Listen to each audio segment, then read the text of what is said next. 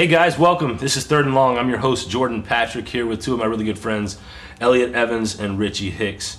We're here. This is the inaugural podcast of Third and Long, so thanks for joining us, guys. We're going to introduce ourselves and kind of go over what we enjoy. We're going to cover three major sports with this podcast. It's going to be the NBA, the MLB, and the NFL, so hopefully you guys hang out with us and enjoy what you hear.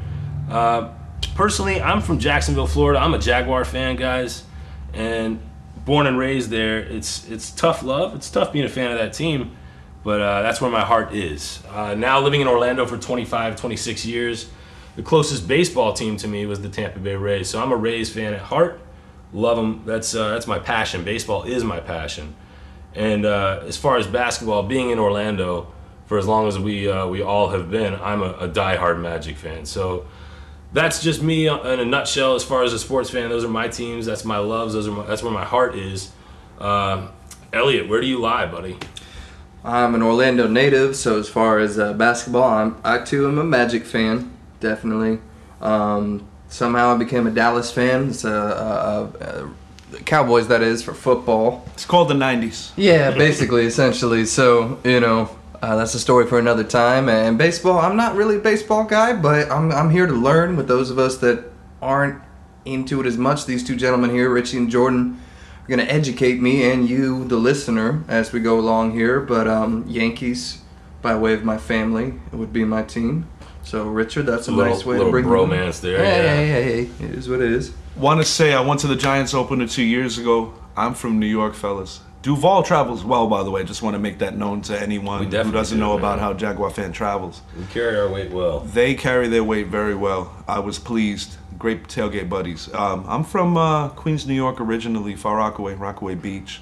Love my New York Yankees. Absolutely love the New York Giants. I'm New York through and through. Collegiately, I love the Irish. But I look forward to talking to all of you and We're going to build relationships over the years, guys, and what we're looking for long term is just to give you guys basically a 60-minute podcast of what we're feeling on what's happening in the sports world and the big three. So I'm going to give you, speaking of the big three, I'm going to give you guys three names, and I want you to tell me what they have in common, if you know. I'm just going to lay it out there. Shoeless Joe Jackson, Pete Rose, and AJ Hinch. I'm going to jump on this, Jump sir. on it. Expulsion from the Hall of Fame and from the sport itself. And we're talking about Major League Baseball, folks. Pete Rose, greatest hitter alive, not named Ichiro, no disrespect to the great Pete Rose, but I think Ichiro, if he was in the States, would have been recognized in the same regard. I think it's unfair that the man isn't in the Hall of Fame because I feel that we are all humans and we all make errors. And I feel that his plaque should be up there, and by all means, go into his gambling. I know that man loved the Cincinnati Reds, and I have a hard time believing that man bet against his team. I only feel that he bet for them. Bottom line is that man is baseball, and he belongs in the Hall of Fame. I couldn't agree with you more, and based on what he did, so basically, Shoeless Joe Jackson was part of the 1919 White Sox. Yes, sir. Mm-hmm. That you feel the dreams. Exactly. Yes, sir. And basically got wrapped up with a gambler named Arnold Rothschild, I believe his name was. Yes, sir. Fact check is correct. Actually, yeah. And basically 8 players on that team were caught up in getting paid off by a gambler, professional gambler. And through the World Series, losing it, oddly enough, against the Reds, the Cincinnati Reds. And Pete Rose, betting, he said he only bet on his Cincinnati Reds to win the game as he managed the team. He never bet against them to lose or anything of that nature. That's his quote directly. He did it, eventually admit it in the book that he wrote.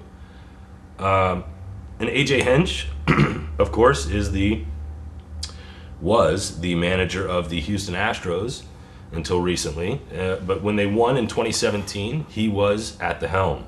He was the one that was right there with all of the players. We can name them individually if you'd like, but specifically he was the one running the ship. So the penalty has not been brought down yet to have him banned for life but he has been suspended for 1 year from the MLB.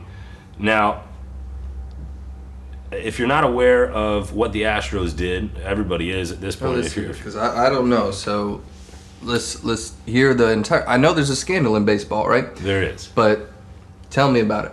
I want to hear exactly how this went down. Of course, yeah. I'm going to take this for a moment.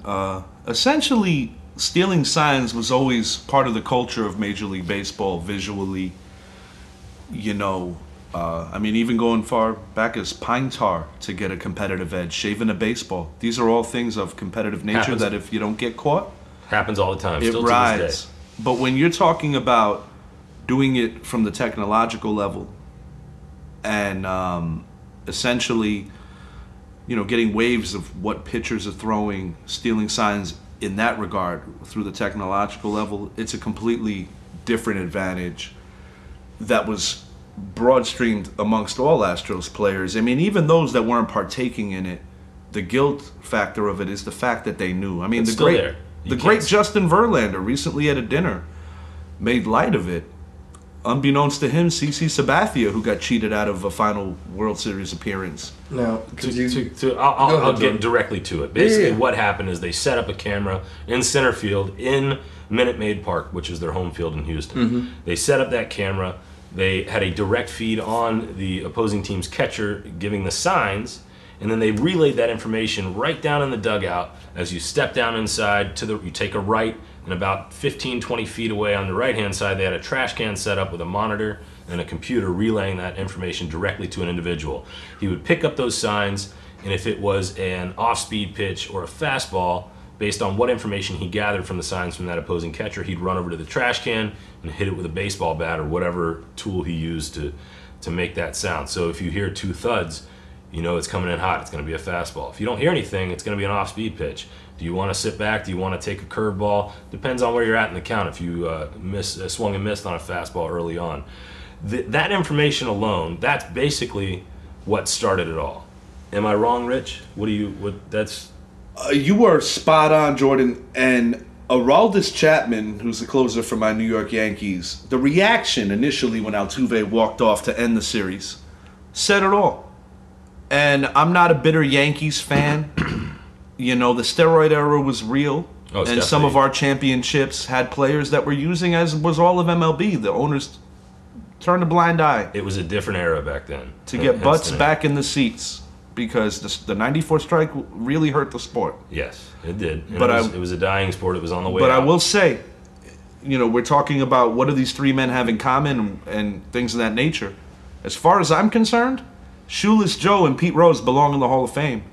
And if I'm the guy that's doling out penalties, AJ Hinch belongs forgotten, released, and goodbye. Now, is that because it's relevant now? Is that because it's newsworthy now and you're hearing it? Would you feel the same way when, if you were alive and going strong through the whole Pete Rose era and also the Shoeless Joe Jackson era? I bet you'd be vehemently against them being in the Hall of Fame, or equally as angry, if not more.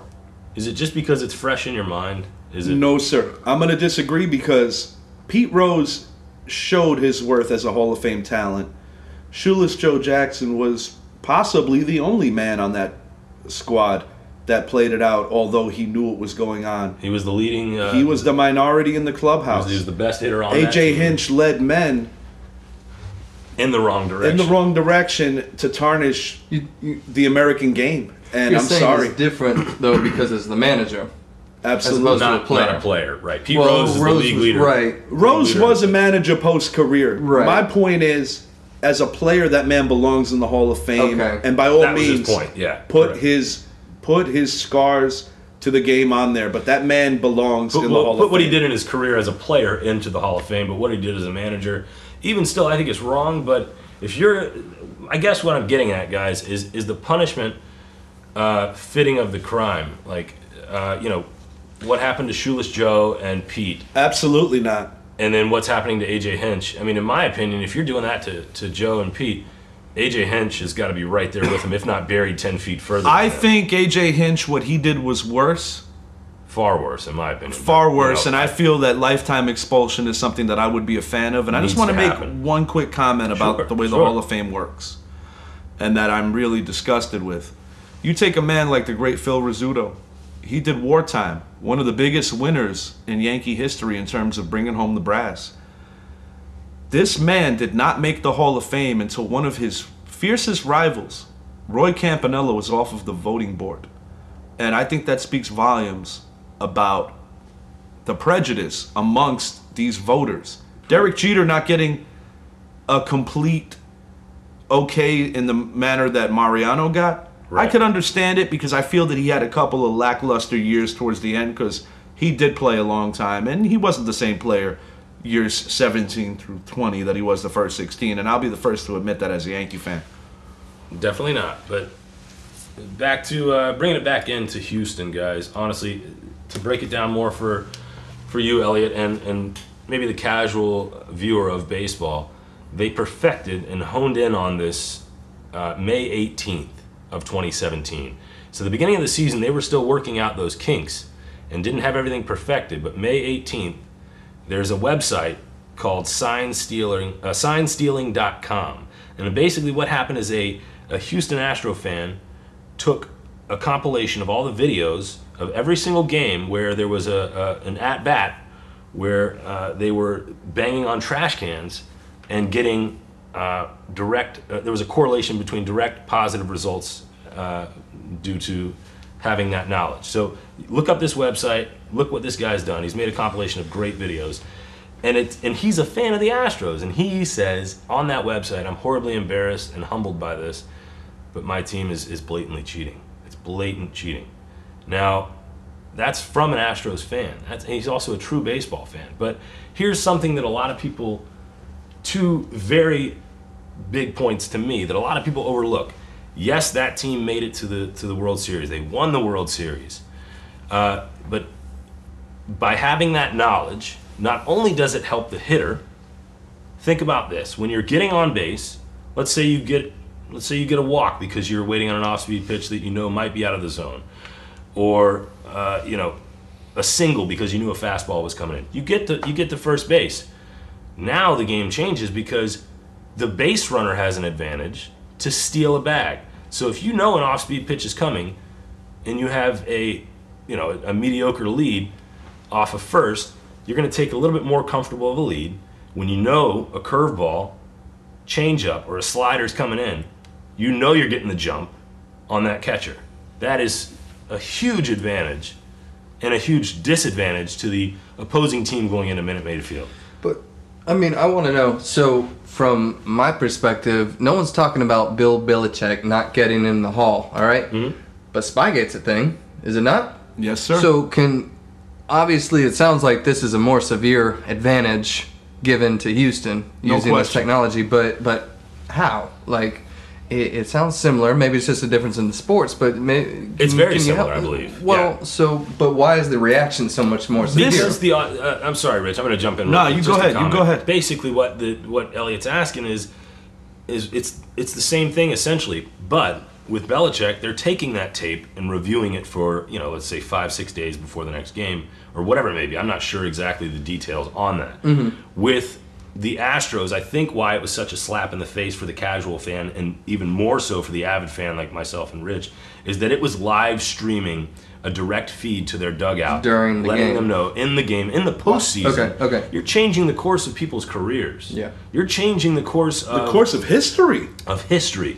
There are players that were on the cusp of, and here's the other thing. If you're a player and you're on the brink of a free agency and you're an Astro and you made it to the World Series and won, and then you're a player that's knocked out by the Astros and you're now a free agent, who's getting more on that market the next year? That's a valid point, The George. cheating dollars. Astro, that's millions of dollars. Yeah. Now, to make the comparison between what Belichick was accused of and on some terms punished for versus what Hinch did. Yeah, punished. I mean, one thing I will say, yes, on a small scale, I agree. Sure, but go ahead. No, by all means, Elliot, we're chiming in all day. I feel that with a new commissioner in the form of Roger Goodell, when this broke initially with the Spygate thing in 2007, you're talking about a man whose seat wasn't warm yet. Mm-hmm. Manfred's been in his seat a little while. And I'm not assuming what Goodell's position was on it initially, but it's certainly, you always try to do damage control when you're protecting your brand. And I feel that some of the punishments that were initially doled out... That's a great point. That's a great point. ...were to try to put this to bed before it got bigger and bigger It wasn't and bigger. severe enough. But do you believe that? Because I've heard some people thinking that this might actually help baseball. Baseball's now falling behind No doubt about it. soccer in No doubt popularity about it. Yes, in this country. Right now as we That's a speak, great gentlemen, a soccer game is being played. Oh, well, all the time, every day, which is why it's so popular. But now that's a top 3 sport as far as viewers. And there's I can't think of the name right now. We'll fact check it later. But there's a poll every year that surveys people on what they watch. And the Correct. big 3 in this country is now football, basketball, and soccer. And the gap between baseball. soccer and basketball is not huge. Now, of course, we're going to be talking about baseball a lot. So I think this probably... I just wonder how much they really wanted to cover this up. Right, and that's a great point. And to that point, bad exposure is still exposure. Well, look at the For a Trump model, dying not to get sport. political, but So, yeah. like with Hollywood, bad publicity, any publicity It's is good publicity. Right, and if you're a sport that's falling off, and it's falling off quickly, the median age of a baseball fan is 65 years old. Yes, That's sir. insane. You're talking about the How about boomers, what they kids that grew are up with. 7, think about all the kids that are 7, 8, 9, 10 years old. You factor that into a median age and you're still 60 plus? That's insanity to me. I didn't think that was a real fact.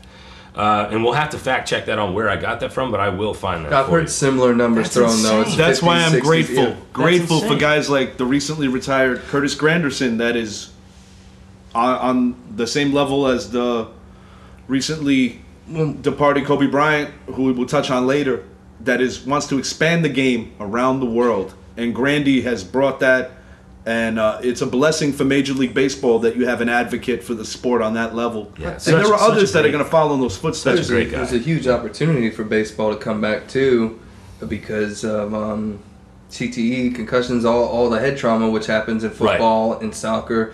And Baseball people may be is... trending away from that and towards baseball. Yeah. And that's a valid point. Yeah. That is a valid point, because as a father, we all want our kids to be Yeah. safe. Yes. Which is why it's important. That's why we want to talk about baseball, because, I mean, I personally want to learn more about it, because I think that this sport isn't going anywhere. And you will right here. Yeah, of course. I'd be glad And so to I wonder usher if you this along. negative publicity might be a springing up point It's a for good the thing, sport. you know, and you got to think about it also with, to Rich's point earlier, the steroid era kind of brought baseball back into the limelight, Yeah, and it was at the highest. It had some of the highest. 100% facts, Jordan. 100%. Baseball in 20, 30 years. You're talking about I mean- these owners that turned a blind eye because, above all else, they wanted to get butts back in seats. Yeah. Because the '94 World Series, which was not played, hurt so many people, because you're talking about working class people spending their hard-earned money Of course. to go to these ball games that are in the heat of a pennant race. And you have a 94 strike. That pissed a lot of people off. As a Yankee fan, I was disgusted because I would have loved to see what would have happened. My favorite player happens to be Don Mattingly. That was his greatest chance at going to the Fall Classic, and that will always haunt me as a fan. So how do you rebound back from that? You let people kind of, you let Get Mark McGwire captivated. and Barry Bonds and Sammy Sosa do whatever they need to do to kind of start hitting dingers on a regular The basis. casual fan got captivated, You know, and you've that never was the seen more- thing. and they did. They were enamored by it. People had boats in McCovey Cove waiting for dingers from Bonds. That's correct, sir. Unheard of. That's correct. So then sir. I wonder, you guys have been pretty adamant that you're disgusted by this latest scandal, right? Very, But More so do you than any feel- other. Well, but why? Because if they had to do it, what makes this worse? Right, and the level, that's kind of what the question I asked earlier, is the punishment matching the crime? So I don't Absolutely really not. know. Well, I'm going to run down, I have some of the penalties that they faced. I'm Let's going to hear run it. down them real quick with you guys and give them to the listener here. And just, I want you guys to chime in and see if it's appropriate. Because when I read this, initially, I was, like Elliot said, I was very upset, and I don't know that it was correct. And then I started thinking about it. I'm like, maybe these are kind of appropriate. But here we go. Astros were fined $5 million, the maximum allowed under the MLB's constitution. Dropping the bucket. Dropping the hear bucket some for of these them. contracts, no. And you hear that number, me as an avid fan, I'm like, that's not. They don't care Right. about that. It's not enough. It's a slap on the wrist, if you ask me. So we're gonna get to the one that matters the most in just a few minutes. But the GM Jeff Lanau was suspended for 1 year, and then when they realized the crap was hitting the fan, Lanau was then fired by the Astros pretty quickly after, as well as manager AJ Hinch was suspended for a year from baseball, and then the Astros subsequently let him go as well, basically at the same time as Lanau. Former assistant GM Brandon Topman was suspended for a year. I think that's a great move, letting you know that, hey, it trickles downhill, man. Absolutely. Sure. But here's the biggest one to me, which made me, I sat back over a beer, and I thought of this, and I'm like, this is devastating. And if it's not, correct me if I'm wrong, Rich and El, let me know. Astros forfeit their first and second round draft picks. That's a fact. The next 2 years, 2020 and 2021. Yes, sir. That is huge. And you're talking, in the scheme of things, millions of dollars potentially hundreds of millions of dollars with these contracts with Trout, with Bryce Harper, with Manny Machado out in San Diego now. Giancarlo Stanton, the list goes on. A third of $1 billion. And these are some of the, some of potentially what could have been top draft picks that these guys, I mean, not those players specifically, but in the future, these guys are losing in the next 2 years. Because you're as good as your farm, and you filter out talent to keep your window open to keep being relevant. Right. In terms of, to answer your question on my side, it's a hard one to judge because it's unprecedented. It's not easy for any commissioner to deal with. Swift punishment is necessary, and I think in Manfred's eyes, that's what he has done. There will always be disagreements moving forward on what is right and wrong. But to your point earlier, the fact that everybody and their mother is talking about it, even though it's a scandal, is good for Major League Baseball. It's good for the ball game. It is, but so again, speaking from a place of pure ignorance, are the draft picks really that big? Right. Because the baseball, I know for a fact, just as a, let's say, as a Gators fan, I know plenty of players have been drafted while they're in college playing football, who then never even play baseball. Correct. Yes, So how important can we? Maybe, and that's a great point might to be bring a up. big subject, but So why I thought about that were the extremes in both scenarios. So in both cases, if those two draft picks would have been the next Bryce Harper or the next Manny Machado, that's how I laid it out on paper. Sure. So that's about as severe as it could have been. But is it actually an effective punishment? Because those draft picks, as you just pointed out, and as we all know, as even a casual sports fan watching any sport, a draft pick doesn't always pan out. Yeah, You know how many bust stories we have? It might not even affect them. It might be or on the same level as that $5 million fine. To my initial point about damage control, we live in a society where we forget about things as quick as we remember them. Mm-hmm. I feel that they're trying to do their best job of quick, swift punishment, but at the same time damage control, because above all else, you want to protect the logo.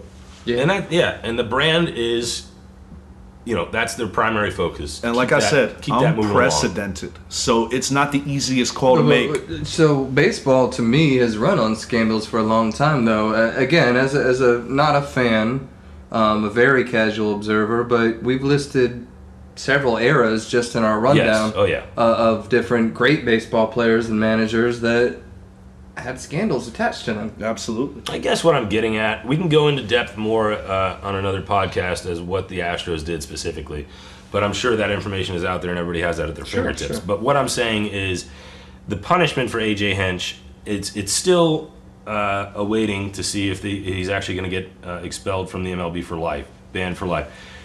I think it's appropriate. If you do that to Pete Rose and you do that to Shoeless Joe Jackson. And they were more important than AJ Hinch, no disrespect. Far more. No disrespect to AJ Hinch at all, but far more important to the success of their team. And you don't do that to Hinch? I mean, that's a slap in the face. But without it being on paper, there's a real thing as a blacklist. And by just his name attached to this, I mean, look at Carlos Beltran. Yeah, And Alex Cora, another example. It trickles downhill, like I said earlier. So, you have other teams and other players that are affected directly or indirectly by this scandal. It's a big deal, man. And whether you see it as good for baseball or bad for baseball, we're talking about baseball. That's the As point. a Yankees fan, I'll just on a slight bit of humor to kind of detour around the negativity of this. as a Yankees fan, I'm kind of licking my chops because you're talking about the last 2 American League teams that actually took it home. Obviously, the Washington Nationals won this year. Yeah. Yankees were sniffing the World Series. They were very close, particularly the 17 team that kind of overachieved. I am very much looking forward to seeing what the Yankees bring. But it's also, even in the Garrett Cole signing, once again, a member of the Houston Astros. Houston Astros, right. So it's very complex. A lot of details. A lot of subtle nuances that are going to come to the surface and are going to shock everybody. But guys, we're going to take a break. We're going to pay some bills real quick and do a commercial and take a quick 5-10 minute break. We'll be back with you guys right after this. We'll get into Kobe. We're going to jump right into that. We can't ignore that. Not at all. Such a huge conversation True we legend. have, and we look forward to discussing that with you guys. Guys, yeah, welcome back. Just took a short break. Thanks for bearing with us and coming back to listen. So I want to jump right into it, though. Very obvious topic that everybody's covering right now, and it's tremendously sad, and it's kind of touched everybody in a different way in the sports world and otherwise. And I'm obviously talking about Kobe Bryant. It affected me on a different level because I have a daughter that's 14 months old. And when I got the news from a friend that I work with that he had passed away, I thought it was a bad joke, and I thought it was not real. I didn't want it to be real. And that's because I grew up loving Michael Jordan, but in my high school days, I admired and idolized Kobe Bryant. And, you know, everybody has their own perspective and viewpoint on this, but it just hit me differently. I don't know how you guys felt in the moment when you found out, but I kind of knew that I would remember where I was for the rest of my life when I found out Kobe passed, and it hit me a lot harder than I thought it would. And I don't know if that's the same for everybody, but you know, it caught me off guard, and I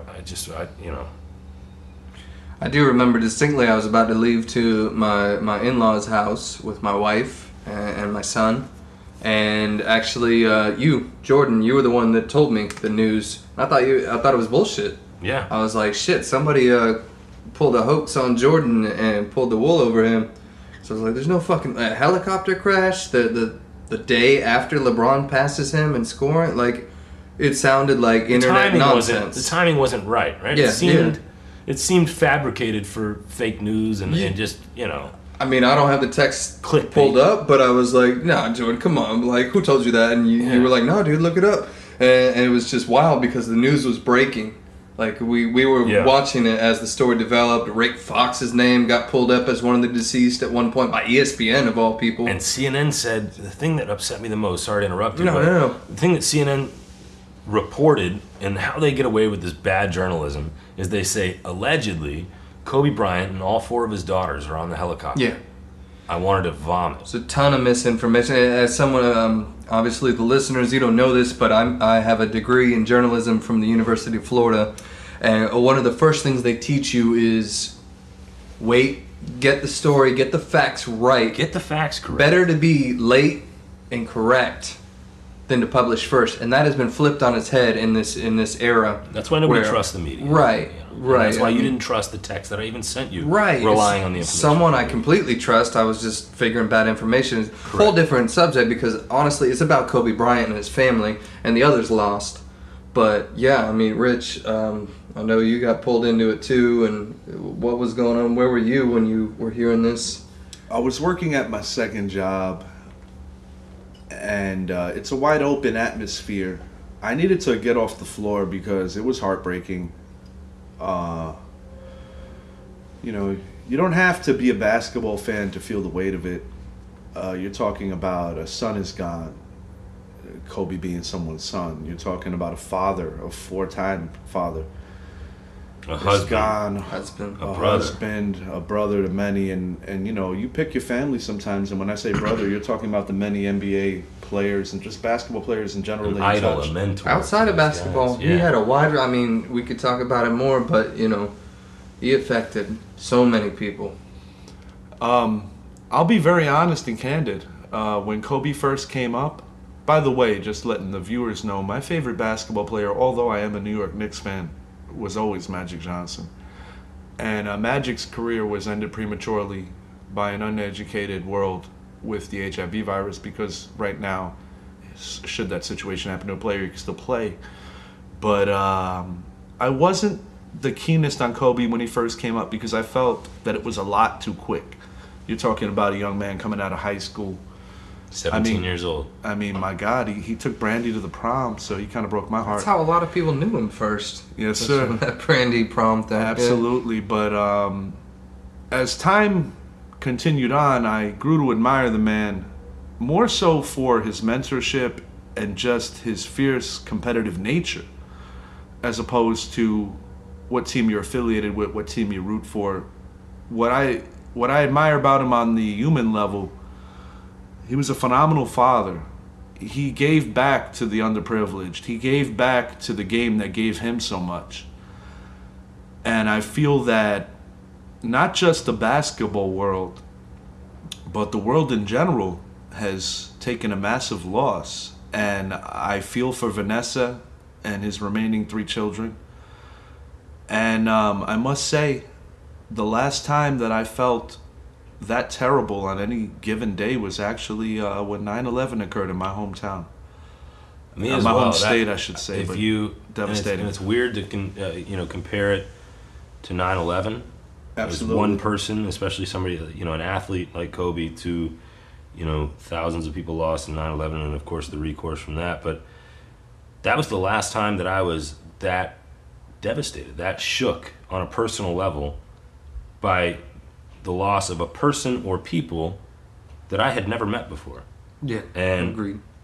But it just struck me on a different nerve, on a different level. But I want to, in this moment, I want to discuss some of the great things that Kobe did, as a lot of people have been doing lately.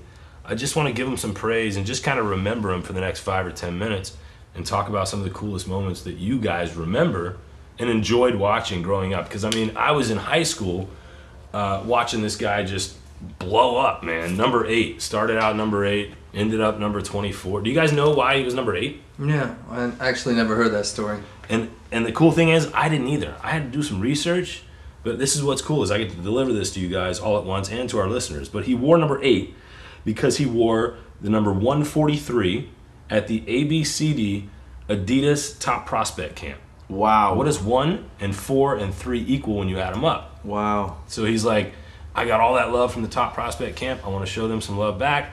I'm going to add those numbers up, and that's the number I'm going to be. It was available.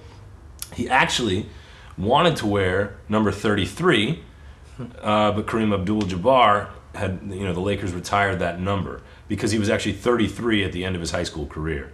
He started out, oddly enough, as number 24 in high school, and then switched to number 33, and then so he wanted to carry that into the NBA, couldn't because of Kareem, and then went with that Adidas camp, added those numbers up and came up with number 8. That's what he rocked with half his career, and then of course reinvented himself in 2006, 2007, that season before that started, switched to number 24, and oddly enough, I read something pretty cool, almost equal scoring seasons. 16,877 as number 24, and I think it was like 16,779 as number 8.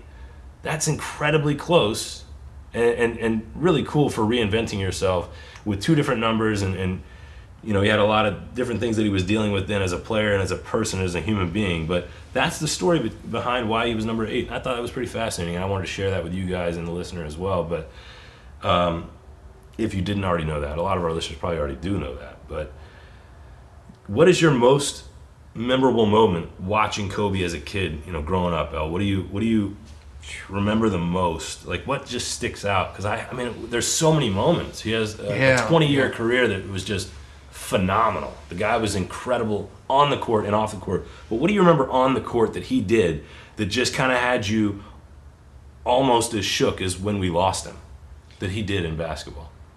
I can honestly think of a few. I'm a bit younger than you guys, so I honestly have more specific memories from later in his career. Specifically, as a Magic fan, him trashing us in the the 09 finals. Yes, sir. 40 points in his Really first bad. game. Yes, sir. Finals MVP. Kobe did Kobe, and that kind of says everything. Yeah. Kobe was Kobe. I mean, you look at that, you compare that to his last game. You know, the guy never stopped. 60 points in his last game. 60 points in his last game. That's Phenomenal.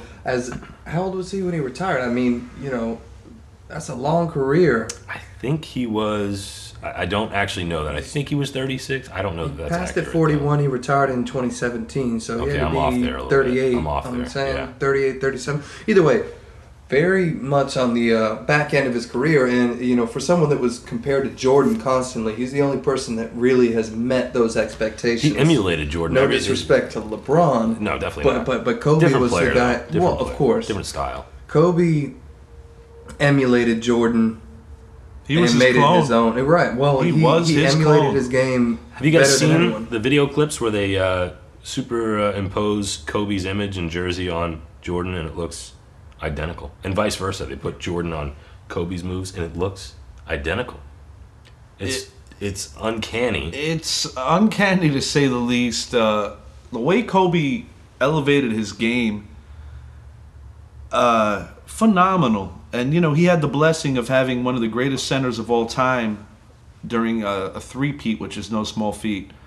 But, you know, Shaq won those 3 straight MVPs, and I think it was healthy for both their careers to separate after a little bit of a tumultuous ending. You know, brothers are brothers, and brothers are going to fight sometimes.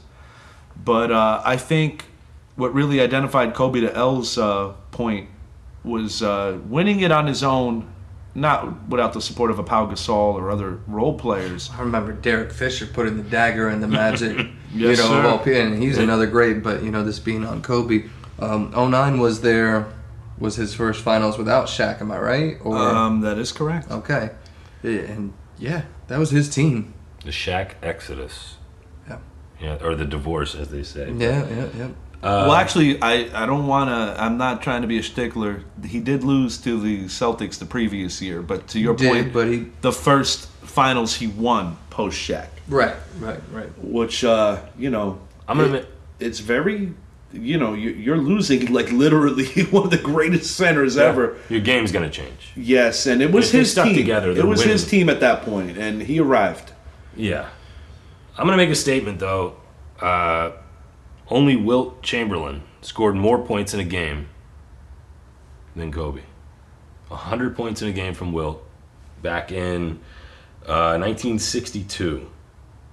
Kobe scored 81 against the Raptors in a win on January 22nd, 2006. 122 to 104. He had 18 free throws. Guess how many assists? You're not getting that many assists when you're putting up 81 Yeah, the same. 81 points. I mean, 4? Two Okay. assists. You're not looking good there. You're not sharing the ball much, but that was his 81 night to points. You shine. don't gotta share. You don't have to share. You're not sharing. That to me, very unforgettable, very memorable moment in the Kobe world, and in my world, watching him in high school. I mean, unbelievable. That was 2006. I was actually in college, but tearing his Achilles in 2013 against Golden State, and then making both free throws to tie the game, and then leaving the game to go to the locker room to tend to his torn Achilles. Yeah. Get the hell out of here. And that was a game where he was hampered from the jump. And his documentary, Muse, which was released in 2015, he divulges into that particular game. But just that alone goes into play on what the whole Mamba mentality is about. That man loved the sport and respected the sport so much that he would put his own injury after, you know, the team and what is going on in the moment. And you see a lot of guys, even post-tragedy, that haven't suited up because of this tragic loss. But quite frankly, God forbid if Kobe was on the receiving end of losing a teammate or losing a brother or losing someone who he genuinely loved, one thing I know about that man is that man would have suited up and that man would have performed at the highest level, and it's a massive loss. And I think to that point, though, and great points, though, but to your point, Kyrie was his mentee. Mm-hmm. And Among others. Among others, but that even Kobe said, they asked him directly, who did you have the most influence on directly? And he said it was Kyrie. Kyrie called. He actually FaceTimed Kobe and Gigi after coming back and beating Golden State. When they were down 3-1, and they came back and beat Golden State, the first person, they're popping bottles of champagne. Kyrie FaceTimes Kobe. That's really cool, man. He touched so many different people on such high levels and low levels and in every demographic. So we'll kind of wrap it up there, but I mean that we have to pay respect and pay homage to Kobe. Absolutely. I mean, it was another story I heard told about how he called Gordon Hayward after his injury. Yeah. I mean, I believe Kobe was retired at that point, but he's the first guy that called him after the injury. That's really cool, man. He kept in touch with players that were hurting. He was encouraging people. He stayed in the game. I told you guys, we were off the mic outside talking about it, but I know for a fact he was involved with soccer in a big way. Our hometown city, team, Orlando City, he was in town weeks before he passed, doing a promotion, meeting those players, and they were greatly affected by him too. It's just a global impact from the loss of this guy. It's not just Malibu and LA and all that. His reach was very far, and he touched a lot of people. And I mean, part of the hugest tragedy is also, of course, the others lost. But Gigi, everyone that has watched her play has told me, and I've heard it reported, she was going to change the game for women as well. She was UConn bound. The Olympics were in her future. I mean, that girl was raw talent. She was a young female version of Kobe Bryant, and it's just to Kobe's credit. One thing that I have to give him is every dude wants at least one son. He had the blessing of having 4 beautiful daughters. Gigi had the ability to carry on her father's legacy, and I think something that needs to be noted about the greatness of Kobe post-career is that he put so much into women's basketball, giving these young ladies the opportunity to perform at the highest level and to invest in it and reinvest in it. Just shows the kind of man he was, and adapting to situations, because if this is a conversation having 20 years ago, there were limitations on the opportunities for a lot of great women. Right. Still are, and but not only what he did for the NBA, he made it a point to push the objective for the WNBA. He wanted it to be more accessible to the casual viewer. He wanted more women to have an opportunity that weren't given an opportunity in high school or even middle school. He was helping young girls with his. He created a basketball academy. That's where they were going. Phenomenal. He's creating opportunities out of nothing for these young women to develop and build confidence in themselves. And I mean, that's what sports do anyway. We all played sports. I mean, that's what they do. But he's, harboring that and just in growing that for them. And now nobody has what he had, and nobody has the ability to do what Kobe had, what he could do.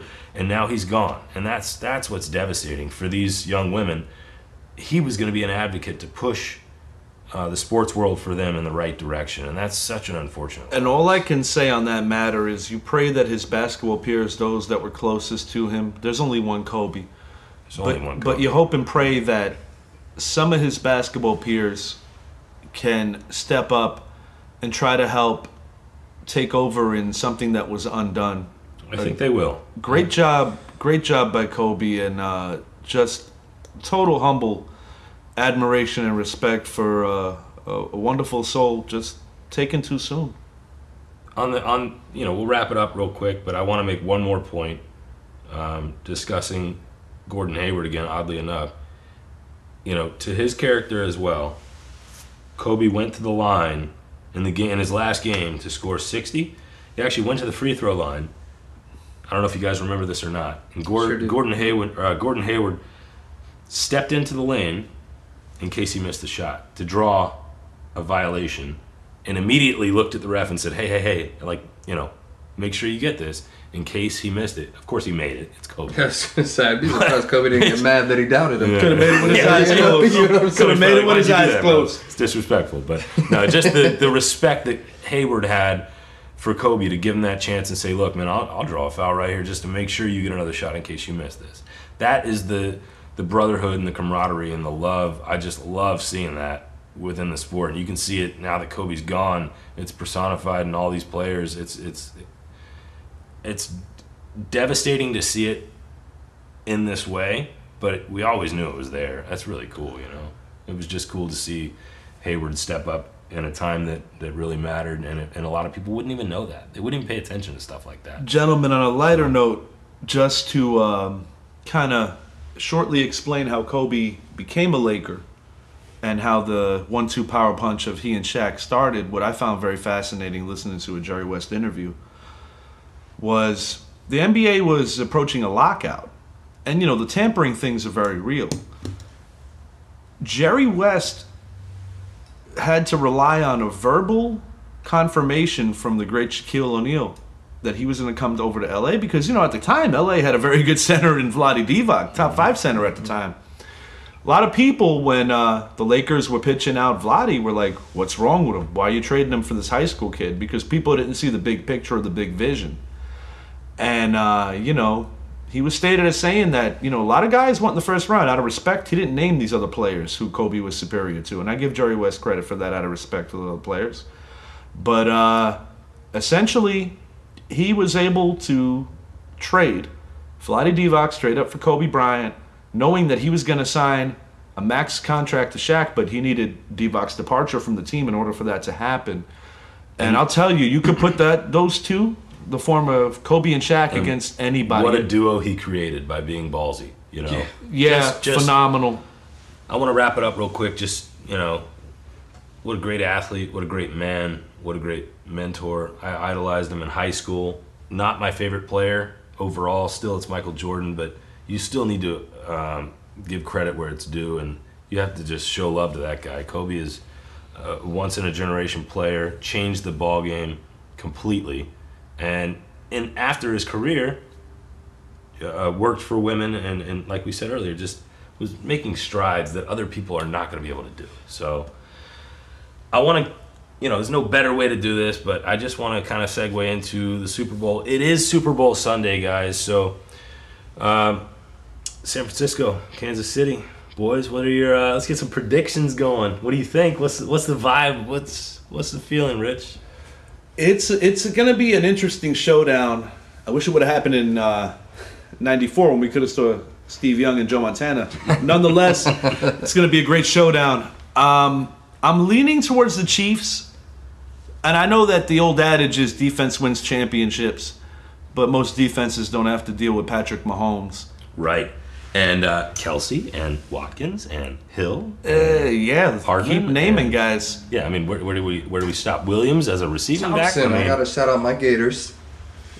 Yeah, hey, get him in there. Yeah, you know, get him in there. Thompson, we got, I think, Marcel Harris is playing on the other side. Just got to get him in there, man. Is he a rookie too? Is that what? No. They were actually around the same time. My guys were from the championship era. From 06 to 08 Gators. Okay, long yeah. They've been in the league. time. It's actually more impressive. Deontay Thompson, he didn't have a strong start to his NFL career, but now he's doing the thing. The Chiefs. Man. Just takes the right destination and the right coaching. Oh, yeah. The right situation sometimes. Guys are late bloomers. You know, and you made it this far. It's their time to shine. And I think my prediction is San Francisco.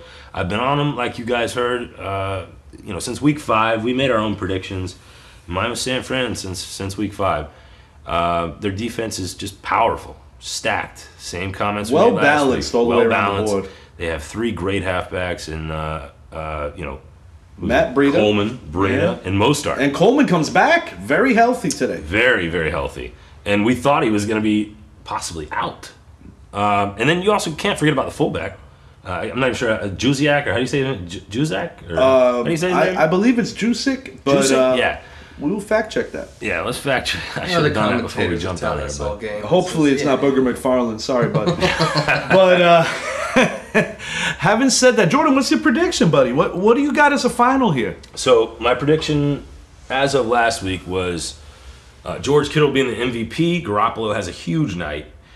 San Fran's D really steps up, tries to keep Mahomes off the field, and they do that by getting 2 interceptions. One of which, as we said outside, is going to come from Sherman.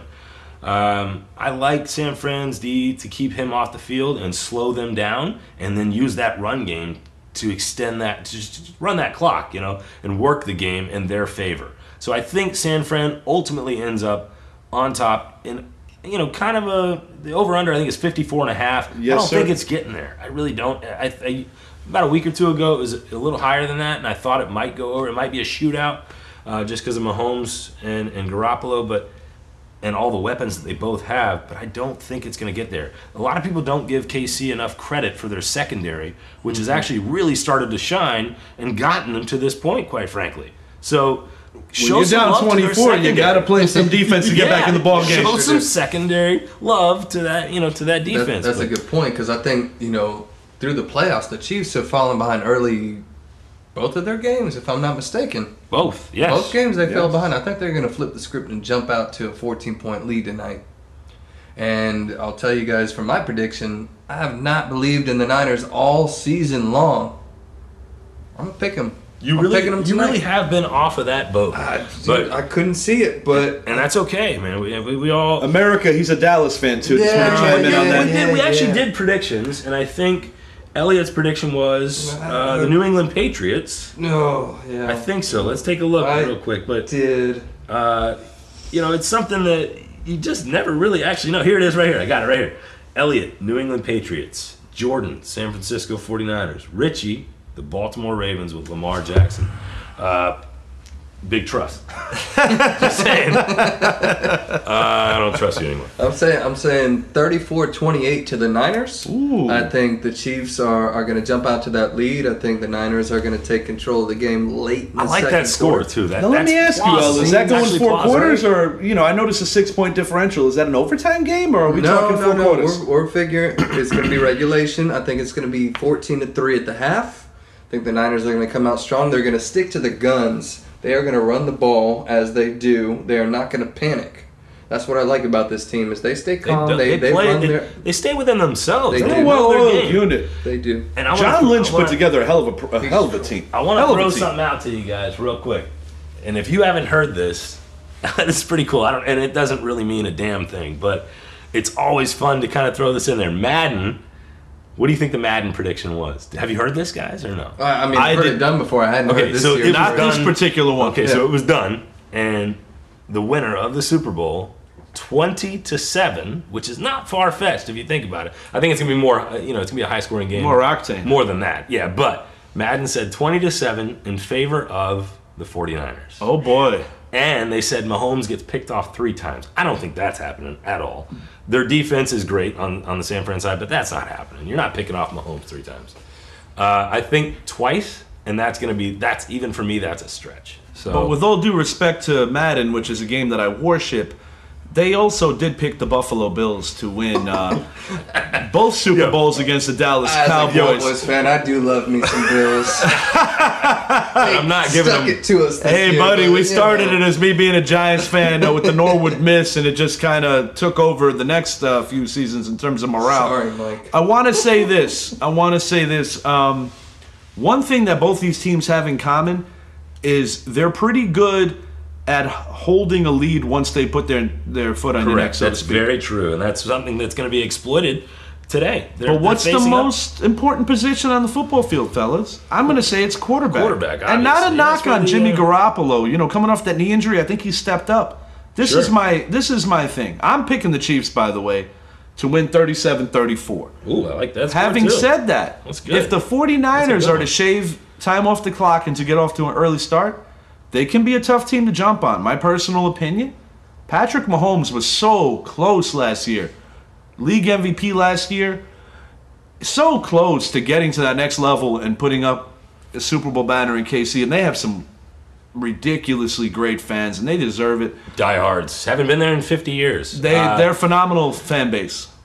My prediction is the score you guys are not going to like, It's very unorthodox, but it's going to be 30-21. San Francisco comes out on top, and it's going to be kind of a boring game because we're going to know that result, and one of those TDs from KC is going to come in garbage time.